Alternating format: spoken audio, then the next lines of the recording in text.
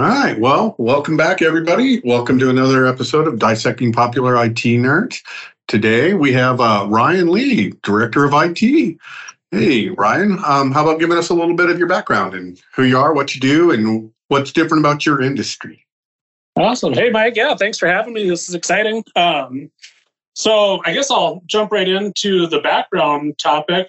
So I started my first idea that IT was going to be in my future probably back in ninth grade. Like with every student, you start going through the careers class and look at what opportunities are out there. And I looked at teaching as one potential. I looked at being a lawyer. I looked at some law enforcement, and I started to have some self-awareness that, I spend just a little bit more than what I'm going to be comfortable doing on a teacher's salary. I need more excitement in my life than what being a lawyer would provide, unless I wanted to get into criminal law, which was not an avenue I wanted to go down. And I had just the right amount of self-preservation available that I didn't really want to find myself in a scenario to be in law enforcement and have to be in any of those more strenuous. I was going to point out the excitement piece and law enforcement; those sound like they collide. Yeah, so definitely figuring out how to dial in my desire for excitement with my desire for not too much of it. Everything in small doses, for sure. So what it came down to is I settled on a career path in technology. I had a lot of friends in technology that were, I grew up with some really smart kids. I had buddies that third, fourth grade were writing little like flash code games on their, Windows 95 computers and stuff that I was just impressed with, and thought, this seems cool. Like, I'm not quite at their level, but I think I can start to get successful in IT, and maybe someday I'll make a name for myself. So that's what I did, and I went down that path for the rest of high school, taking elective classes and things like that. Went to a college in my hometown that's pretty well known for football. Sadly, did not get a college scholarship in football for it. However, they did seem to be impressed with my technical abilities. So got a degree in management information systems and switched to computer science and started working manufacturing right out of actually still in college as an intern. And then once I graduated, got on full time with that company. Did a variety of roles. So I got into application development, worked in infrastructure, worked in support, did some project work. Eventually decided that my skill sets were getting underutilized and that I wanted to keep growing and developing and learning new things. So I moved on to a new company, worked at an MSP for a while, which if you're ever looking for any kind of career growth whatsoever, it's like coming out of high school basketball and going straight into the NBA, because I felt like a big fish in a little pond when I was at an internally facing IT group at a manufacturing company. And when I got into the real world, all of a sudden I realized how much I did not know compared to some of my peers in the industry. So it was enlightening, and it was a lot of work to catch up and learn. But I would say in the 2.5 years I was there, it was easily worth 10 to 15 years at any other company I would have been at, just from exposure, from depth and breadth of technical background that I got access to and got ability to work on a daily basis. So for instance, like I would be putting in a new firewall at my company once every 5 to 7 years, right? As you do an upgrade. Here, I was doing them once a week.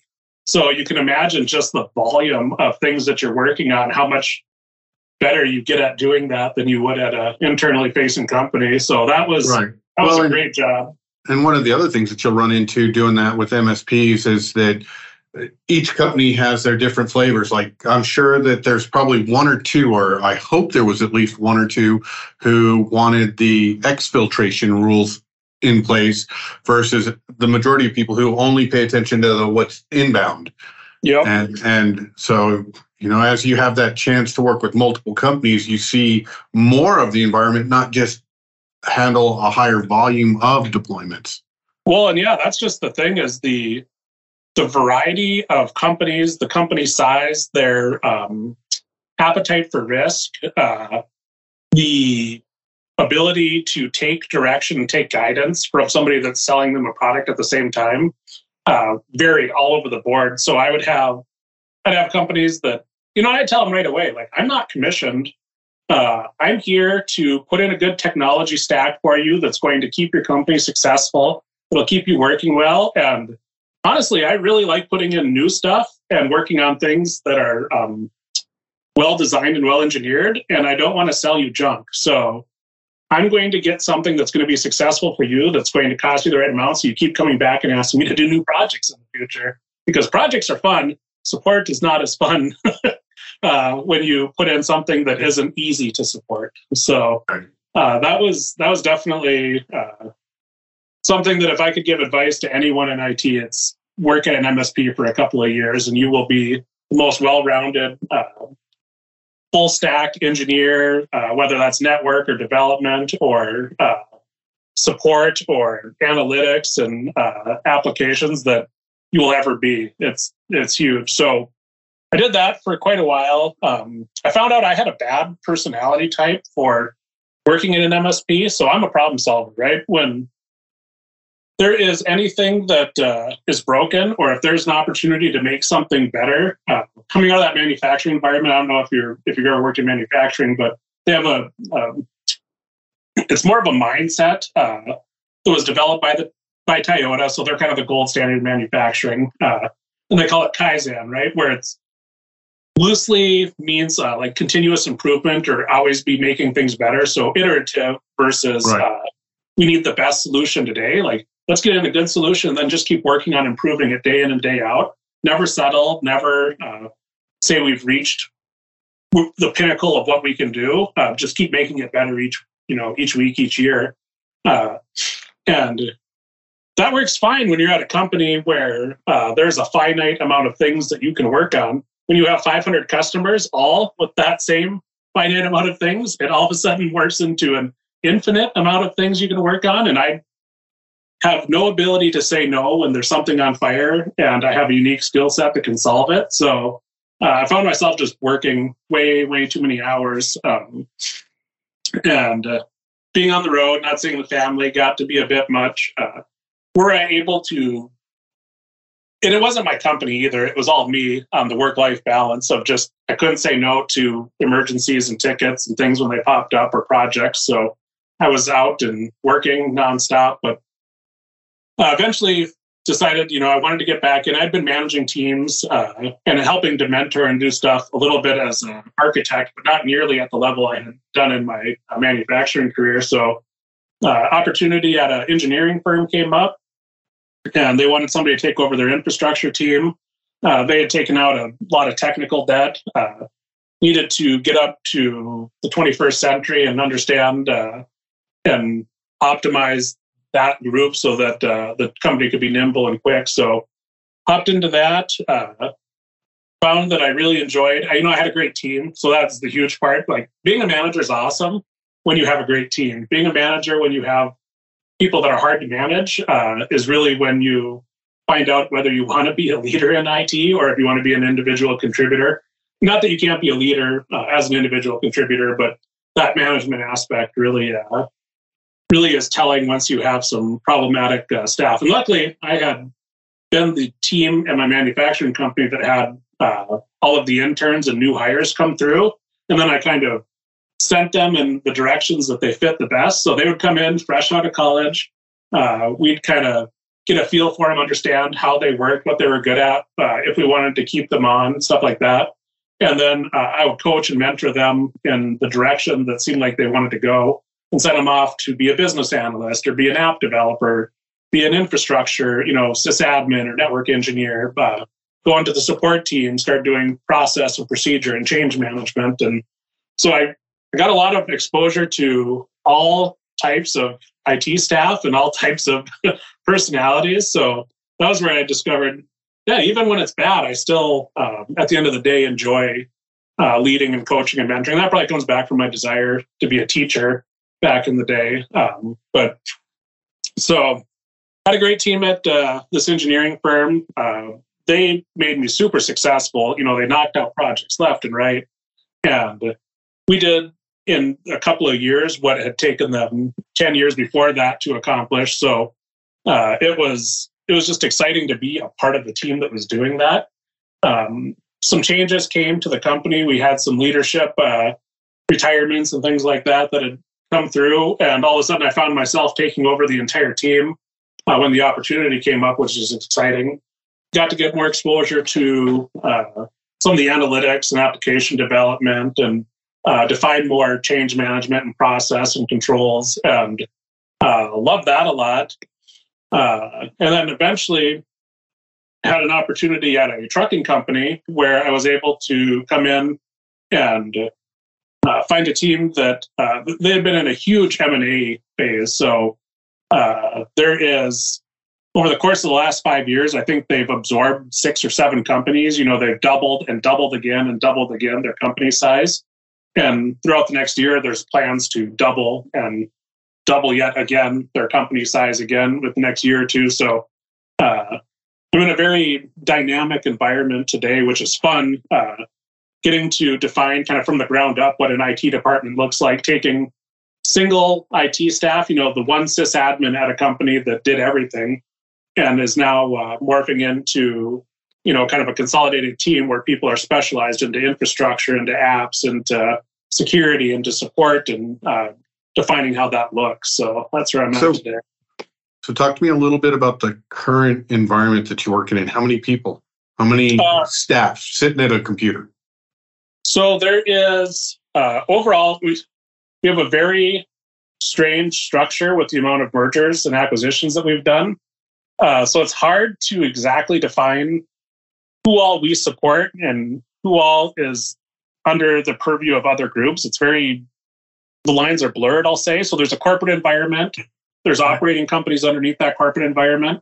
There's operating companies underneath operating companies, and there's operating companies underneath those operating companies. So in our direct sphere of influence for my team, there's, I want to say about 400 staff at a computer, and then another 1,200 drivers or something like that.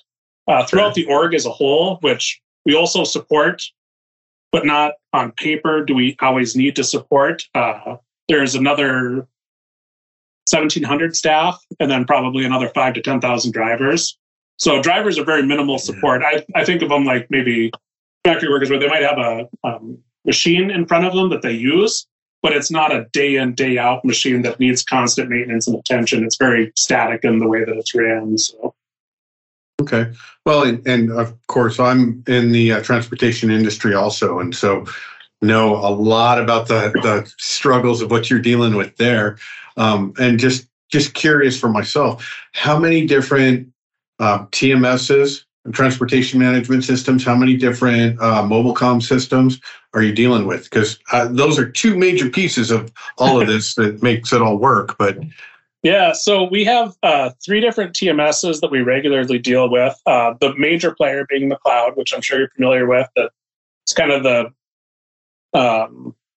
hopefully there's no McLeod people listening to this, but I'll say in the land of the blind, the one-eyed man is king. It's a good platform. There's just a lot of single points of failure that when you need feature enhancements and changes that happen that you're not able to implement yourself, and you got to get in line and wait for them, which can get frustrating when you want to be nimble and adaptable. But yeah, it's a good product. I mean, it does what it needs to do. And it's honestly, I mean, out of anything else that's out there, it seems to hold its weight pretty well. Okay. So 3 TMSs, how many different mobile comms? We have 2 main mobile comms that we use. There's a smattering of random ones out there. I want to say 3 or 4 more from companies we've inherited that have 1 or 2 trucks still using a different system, but 2 main mobile comms that we use. And those are coming out of our main parent corporation. And then we had a rather large acquisition of a Canadian entity that was using something that was not cost effective to centralize on yet. So it's one of those, as attrition happens, we centralize and are working towards getting to, if there's one thing I can't stand in IT, and I was as guilty of this as any IT guy that has ever existed, but when you first start out into IT, it's, you do it because it's cool, you can DIY things and you can find the most cost-effective way to jury-rig this system together. And at the end of the day, what you end up having is a very cheap solution that's cheap for a reason, and no one else can support it, and no one else can ever log into it or do anything with it because it was created by you. And IT people, and myself included, are bad at documentation. So I've gotten to the point now where after seeing enough environments that were DIY'd together, that I want off-the-shelf standard solutions that any engineer can come in and say, oh, this was set up according to some pretty well-defined best practices. And I know what I'm doing in here, so that I always follow that get hit by a bus scenario. If the company is going to crash and burn in a horrific airplane accident tomorrow, how are we going to sustain operations? So that's where I simplify, consolidate on one single platform.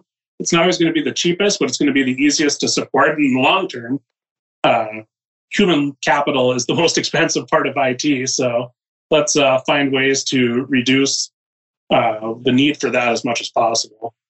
So, that's a perfect one. That's one of the things that a lot of us run into. And, I noticed one of the things inside of your experience was data centers and the ability to work with the data centers. Now, how many of those data centers are a data center in a closet? Because, the DIY solutions you're talking about, those data centers in a closet are exactly that.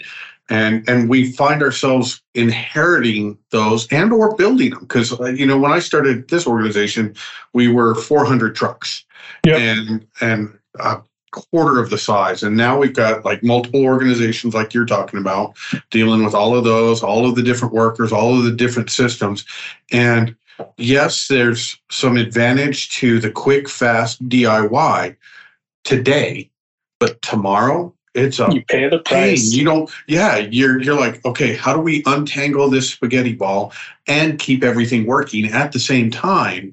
So, the data centers in a closet have caused me so much pain.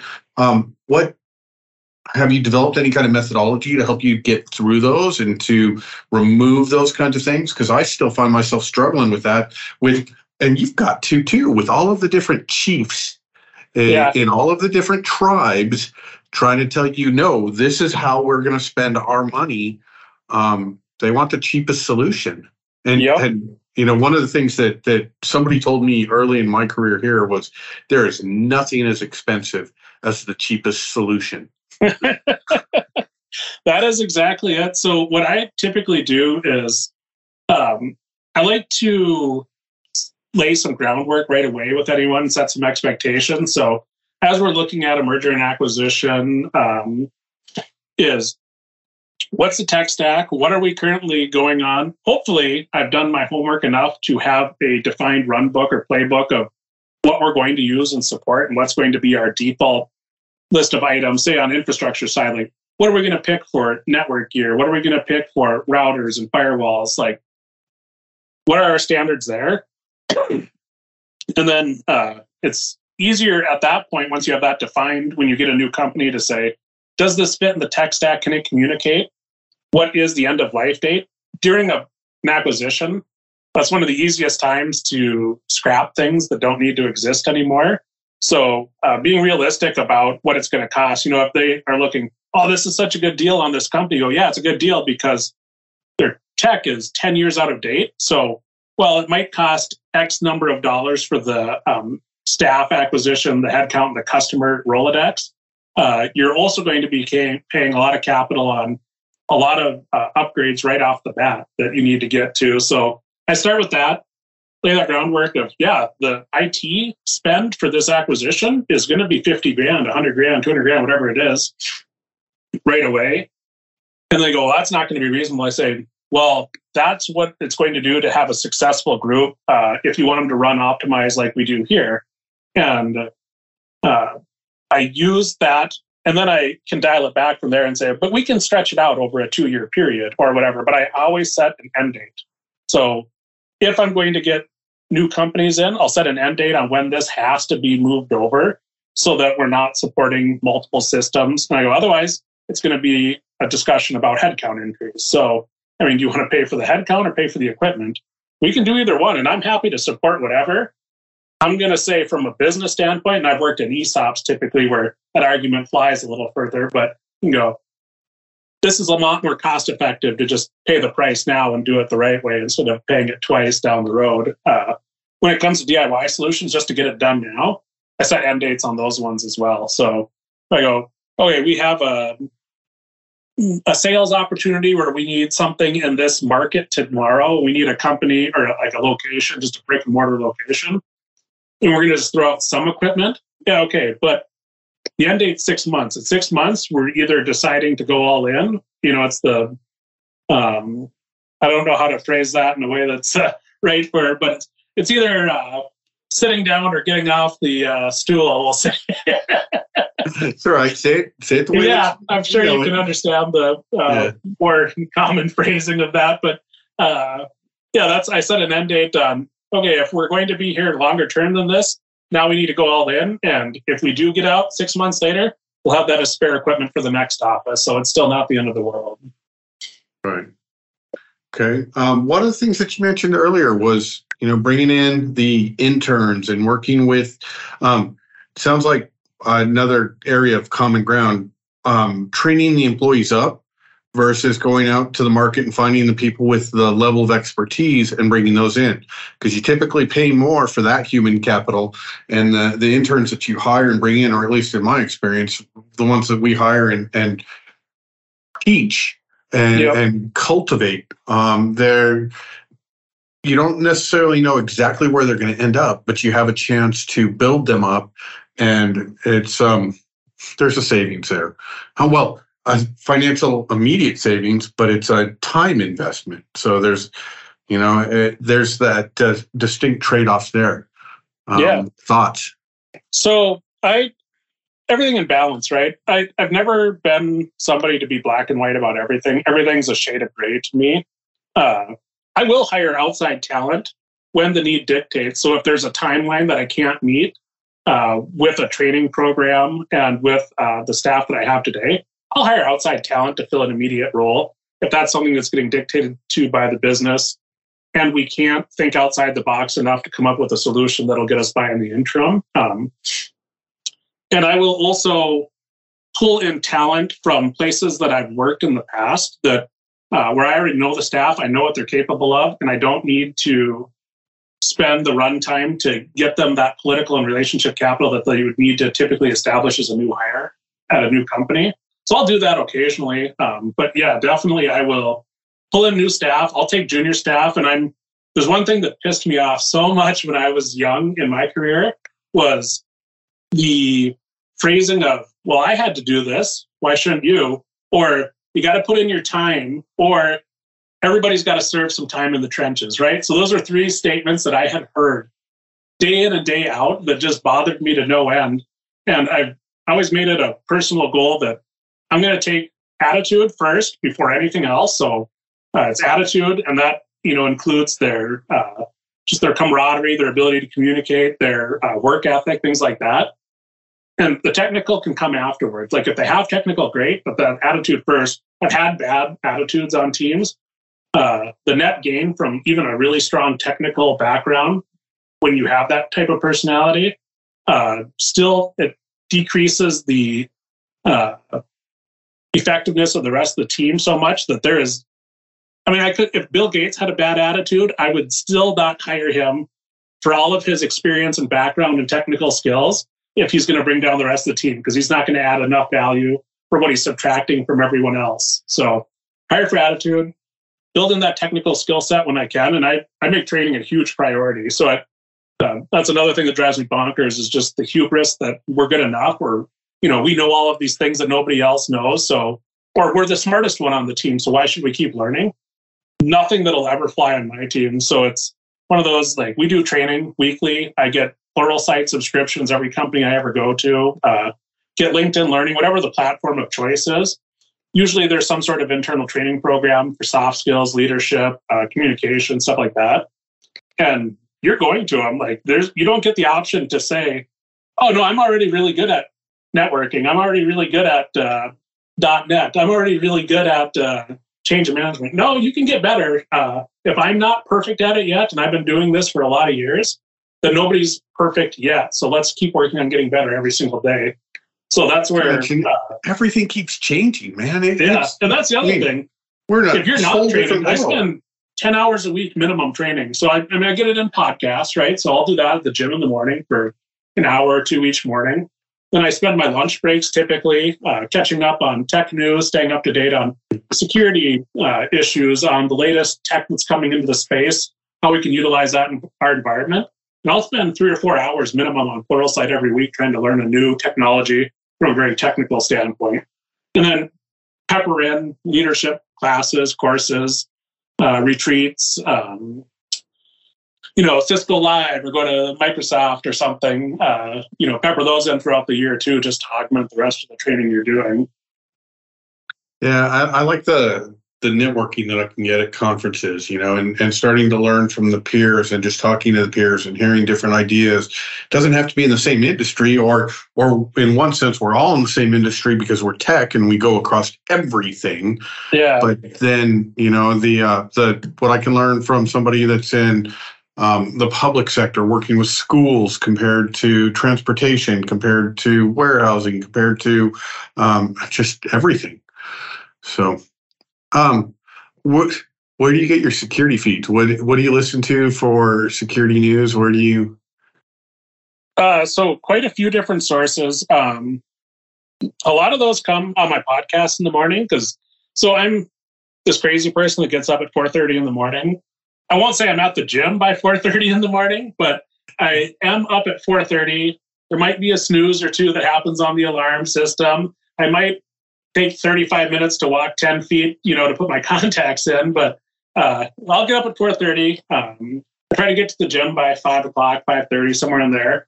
And it's nice because first thing in the morning, you're getting all of these security feeds. So I'll do like CISO daily. There's a couple other ones. You'd think I'd remember the names of them, but since I only ever listen and don't actually, cybersecurity headlines is the one that's my constant every morning. That's the one that 5-10 minutes and you'll have all of the major things that are happening. So if it's something that exists in your environment, you can do something about it right away. So it's not uncommon for me to be walking rather slowly on the treadmill in the morning because I'm firing off 3 or 4 emails to say, hey, and I know you're supposed to protect your personal time. And, if you're at the gym, you're at the gym for a reason. I use it just as another time to get a couple, get ahead on a few things once in a while. I'm guilty, sue me, but I'll shoot some emails off and just get some stuff started so that when people are getting into the office at 7, 8 o'clock, we can go, hey, is this flaw or vulnerability affecting us? Do we have the equipment that's called out in these CVs? Is there any kind of risk that we're at today that needs to be addressed immediately that we should start alerting, setting up meetings with the rest of senior leadership so we can do something about? So that's where I get a lot of info is typically there. The other one is so I've never been at a company that's big enough to have a large internal security team. So we're always getting SOC as a service. Currently, my partner of choice is Arctic Wolf. Hopefully they send me some swag after they listen to this. But so I've used Arctic Wolf at a few different places, and they're great. But the nice thing that they'll do is on top of, just the log monitoring, the different vulnerabilities and stuff, is they'll send out alerts for major things. There's a million alerts that come out each week. 98% of them never are going to impact my company or my environment or niche area. But there's 2% that do because they impact everyone. Microsoft, VMware, Cisco, the big ones when they come out, those hit everybody. So they'll send those out fairly regularly, and those are nice to stay up to date because not only do they give you, here's the vulnerability, they'll give you, here's exactly how to deal with it and how to patch it, how to address it, and all of their recommendations. So I use that quite a bit too. And then let me jump in for a second, because I understand how they work, and I've been talking with them some too. So with all of the nested organizations and all of the different things like that, when you do this, are you doing this at the corporate level? And I was also wondering about the teams. Do you have a bunch of separate teams per nested organization, or is it a single IT group that's across everybody? every one of those. Oh, yeah. So it is nested So the teams, politics abound. Yeah, and that's part of what I've been working on since I started is consolidating that group into not multiple jacks of all trades in every single area, but instead trying to get them into functional units. So, I'm trying to spin up and move people over from, hey, I'm the sysadmin, I'm the network engineer, I'm the security person, I'm also the report builder and analytics, and going, we got guys that are really good at that. Like, what's your passion? What's your desire? Okay, sweet. I'm going to narrow your focus, but broaden your depth on what it is you can do there and get those teams out of there. But currently, so many people know so much about so many things that I rely on my team a ton to tell me what's in the environment.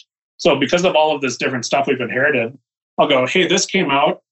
I know you guys have some of this stuff. Does this impact you at all? And that, so it's easy to ignore those if you have a busy morning, something's on fire or whatever. This kind of forces up when the boss is asking, does this impact us, to look at it closely, to go, oh, yeah, that does actually hit some of our equipment.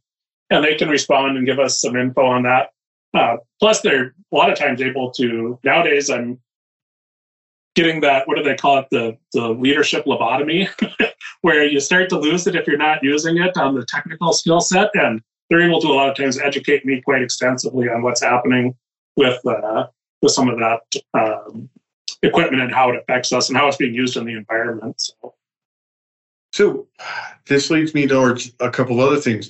At one point, we were talking about silos, and so it sounds like you've got silos of silos of silos. So how are you breaking through some of those? What are tips or tricks that you've learned over time to deal with some of those, or to get through it, to overcome a leader of one of those nested organizations who says, no, I've got my guys. They know my business. They know this building, leave them alone. We're going to do our stuff. And you're going, wait a minute, that system is completely vulnerable and you're putting the rest of us at risk because that's there.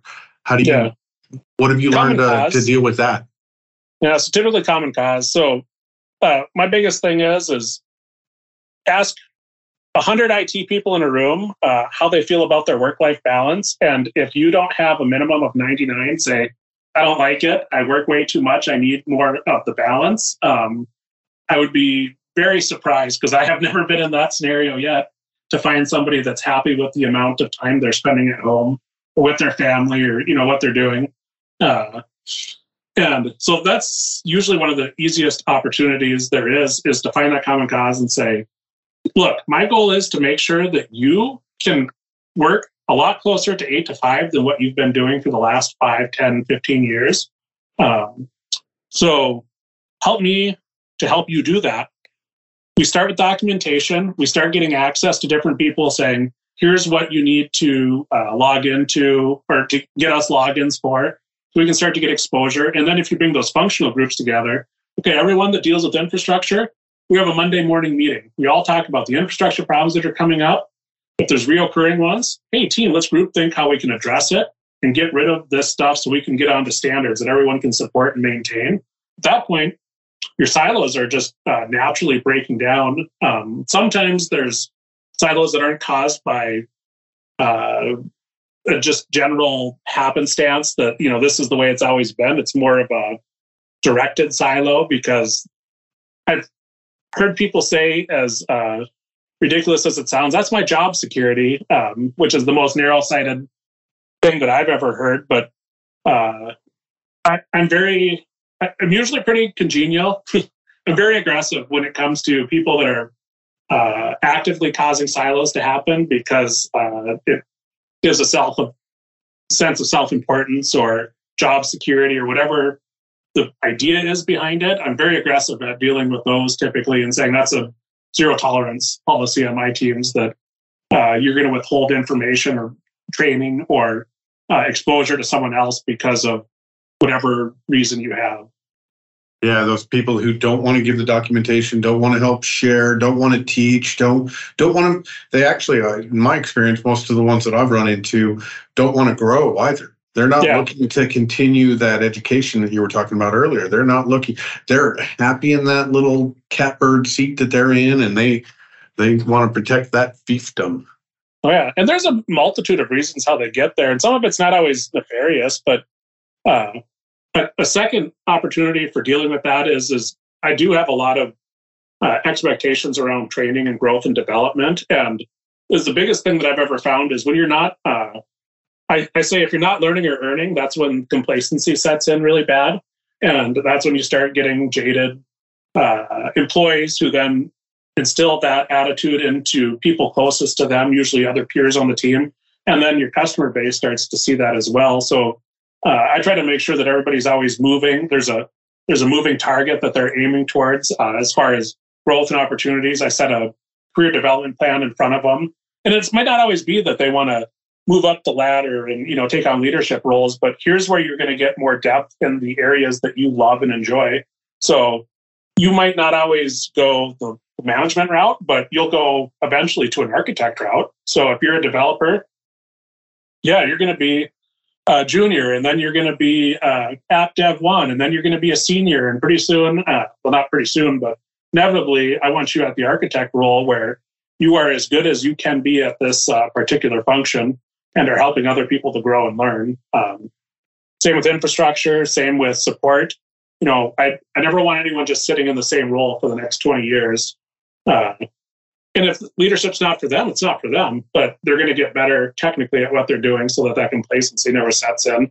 And those things like silos don't even get a chance to form, or they naturally dissolve because of that. How do you justify, or how do you get management to agree to 20 to 25% time budget for education? You mentioned that at least for yourself. I assume that since you're setting that goal for yourself, you're setting that same kind of goal for those that are behind you. So how do you get them to agree to it and give you the space? Yeah. So the big thing is it's easier with IT than I would say, where I have a very big luxury in the IT group because the work-life balance has never really been there. So if you start introducing automation and processes that help to fix some of that work-life balance, if you subtract 10 hours from their working time, you don't always have to subtract 10. You can subtract 5. They still have a net gain, and the company is getting a 5-hour net gain of learning or a more effective employee. So I balance some of that with those things when there's downtime, instead of standing around BSing and then having, another peer of mine in the leadership team walk by and go, "Oh, I saw your team sitting around doing nothing again. Like, why do we even pay those guys?"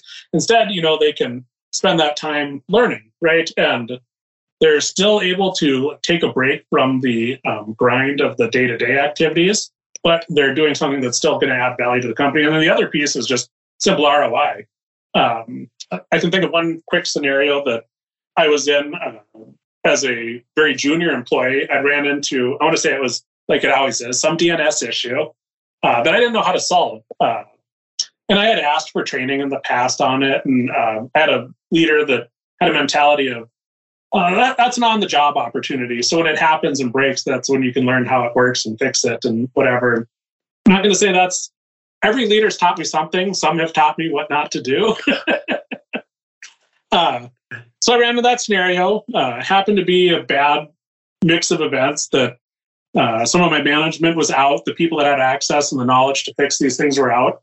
So I spent the first hour of this problem just trying to understand how to get into the system, and the next hour trying to understand how to fix it. And in that course of time, if you're familiar with manufacturing at all, downtime like that from an IT standpoint that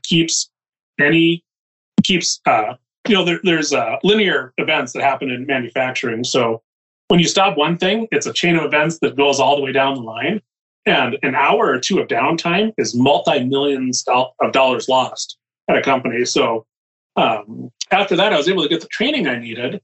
And I found in the first chapter that I'd read, 15 minutes into training, where I needed to go. And I would have very intuitively known how to fix this issue right off the bat had I had that training, where that was where I got that mindset of, thousands of hours, my time is not as valuable as 500 to 1,000 manufacturing folks all running at the same time. So I could do this course 1,000 times before it cost the company more money than it did not having me done the course in the first place. So that's usually I throw out a couple examples like that and we go, yeah, that makes a lot of sense. We should have you guys training 5 hours a week. Okay. That's a good one. I like that for sure. What's the area of the organization you struggle with the most? I know you mentioned that human capital is the most expensive piece. Is that the piece that you find yourself banging your head against the wall on the most too? Not always. So and this comes more from a personality type than anything else, is, like I said, I'm kind of stoic when it comes to, or fatalistic maybe, that, what's going to happen is what's going to happen. I don't need to have all of the background or have a lot of heads up. Like, it's not going to rattle me or disturb me. And I do it, and I have to do it, but it's the laying the groundwork and the framework of, here's a change that's coming, getting everyone kind of ready and accustomed to it, whether it impacts them or not, just knowing that it's coming. Because I'm not that way, it's very hard for me to empathize with other people that changes are coming and that you just have to deal with it. I've always been one of those guys that when something goes wrong, you roll up your sleeves and you start dealing with it. I've never had to get my brain wrapped around what the problem is and how it happened and why. And if I want to deal with it, I just roll up my sleeves and deal with it. So when I meet other people that don't, that's always hard for me to need to empathize with that and, understand that not everyone is a mirror image of myself when it comes to personality. Yeah. See, one of the things that we've recently really started on a new venture of, we're so good at rolling up the sleeves and just jumping in and trying to fix things. We've really, really started to take that question of why to a whole nother level. Mm-hmm. I've been teaching my help desk guys for decades now. When somebody comes to you and says, "Hey, I need you to do this," I get them to ask, "Well, why? What are you trying to do?" Because they come in and tell us how they want Excel to do this thing. And we're like, okay, and we run off and we make Excel do it the way they want it, and come to find out that they wanted to be able to run a report that's already in the system that they just have to push a button for, put the parameters in, push a button, and boom, there it is. So I've taught them to do that, but now we're starting to ask another question of, okay, well, this is your goal, but we're starting to look at those processes to make sure that the process didn't fail and that I can't think of a better way of saying it, but we're idiot proofing the system versus working with the process to make the process better. It's that Kaizen mentality of well, don't just fix this problem just because it's broken. What led to the problem? How did it manifest?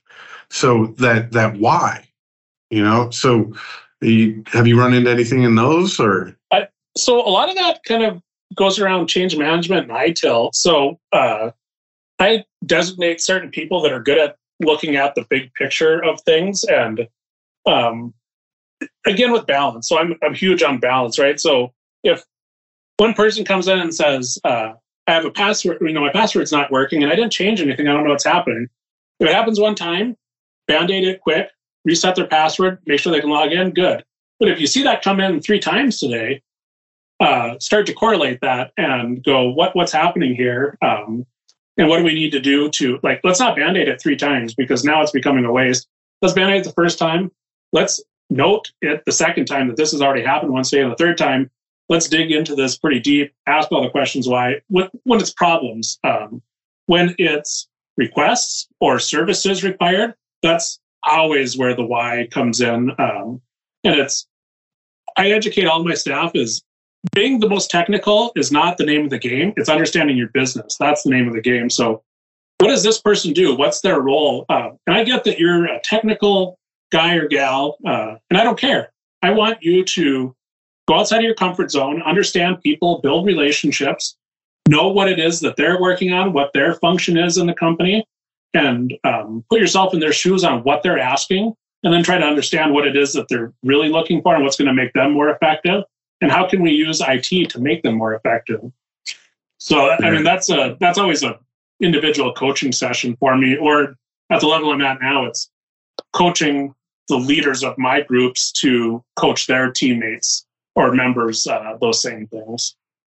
Yeah, I'm hearing a lot of the same things. We've got to get to the goal and understand the business, understand the why of what we're trying to achieve, and then because there's a lot of times that with our broader knowledge or our experience across so many different silos or so many different departments or systems, that we know of solutions that are already out there that they just don't know about, and they can't conceive of that solution just because they don't have that experience. And we get, like you were talking about with the MSPs, you got so much more broader experience that now you had a whole new, well, like 2 or 3 different toolboxes to bring to the solution.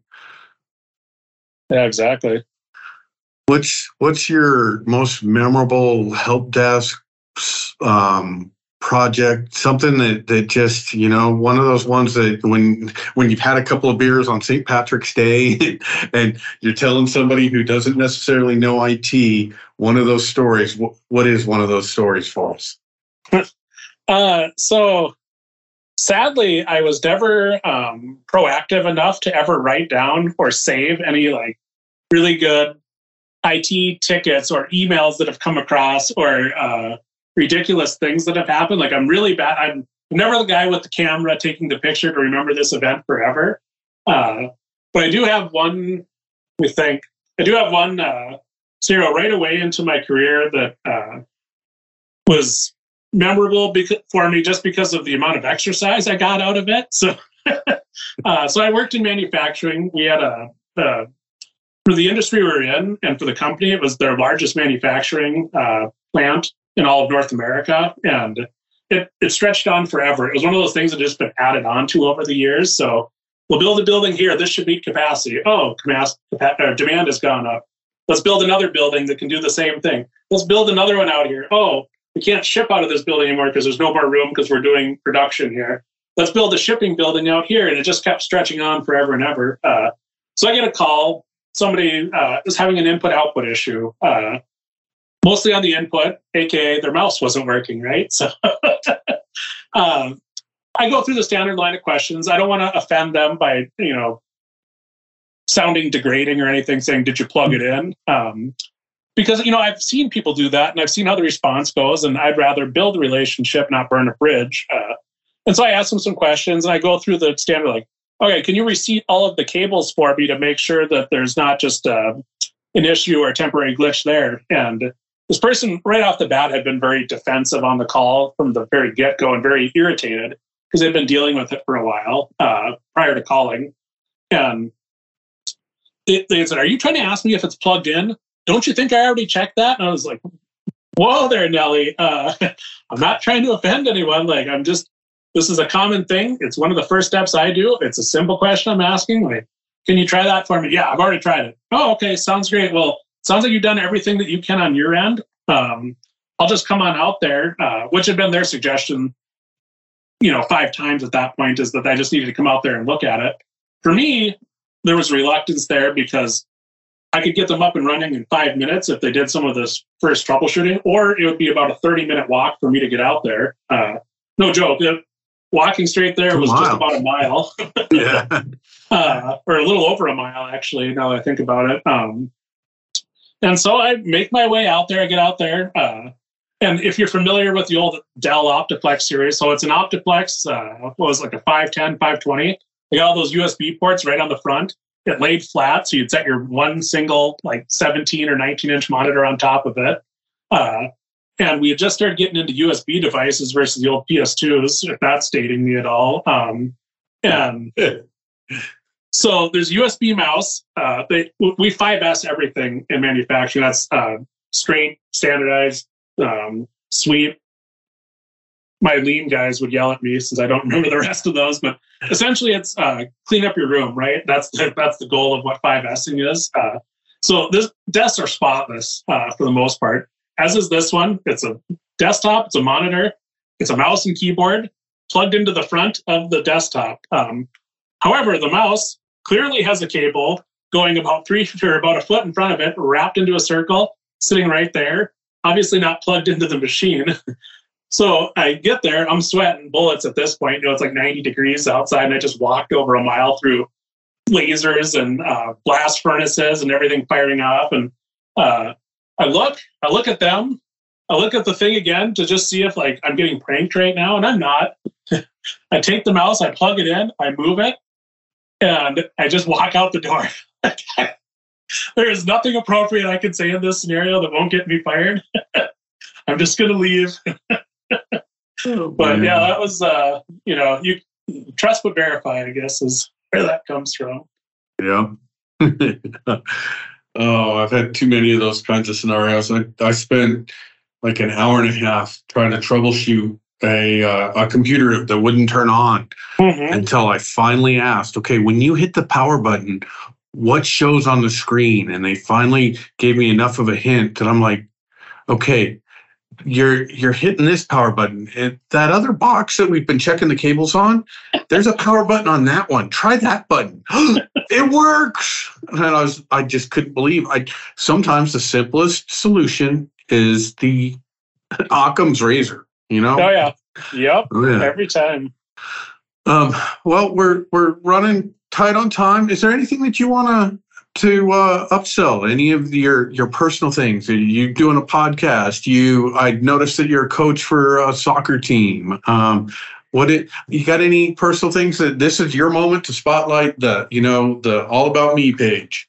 Yeah, no, it's from my standpoint, like I said, I've always been huge into training and to growing other talent and to making sure that the struggles that I faced early on in my career and even today, trying to make sure those are removed as much as possible for the next group of people to come through. So, I mean, if anybody listening that needs help or needs advice, I get about 4,000 messages on LinkedIn a day for selling stuff. I ignore 90% of those unless it's something I'm actively interested in. But if it's hey, I'm just reaching out to you because I want to get some guidance or some coaching or some mentorship, happy to help whenever and however I can, time permitting. I'm obviously not you've alluded to some of my extracurriculars. That's one of many, different boards, different organizations I serve on.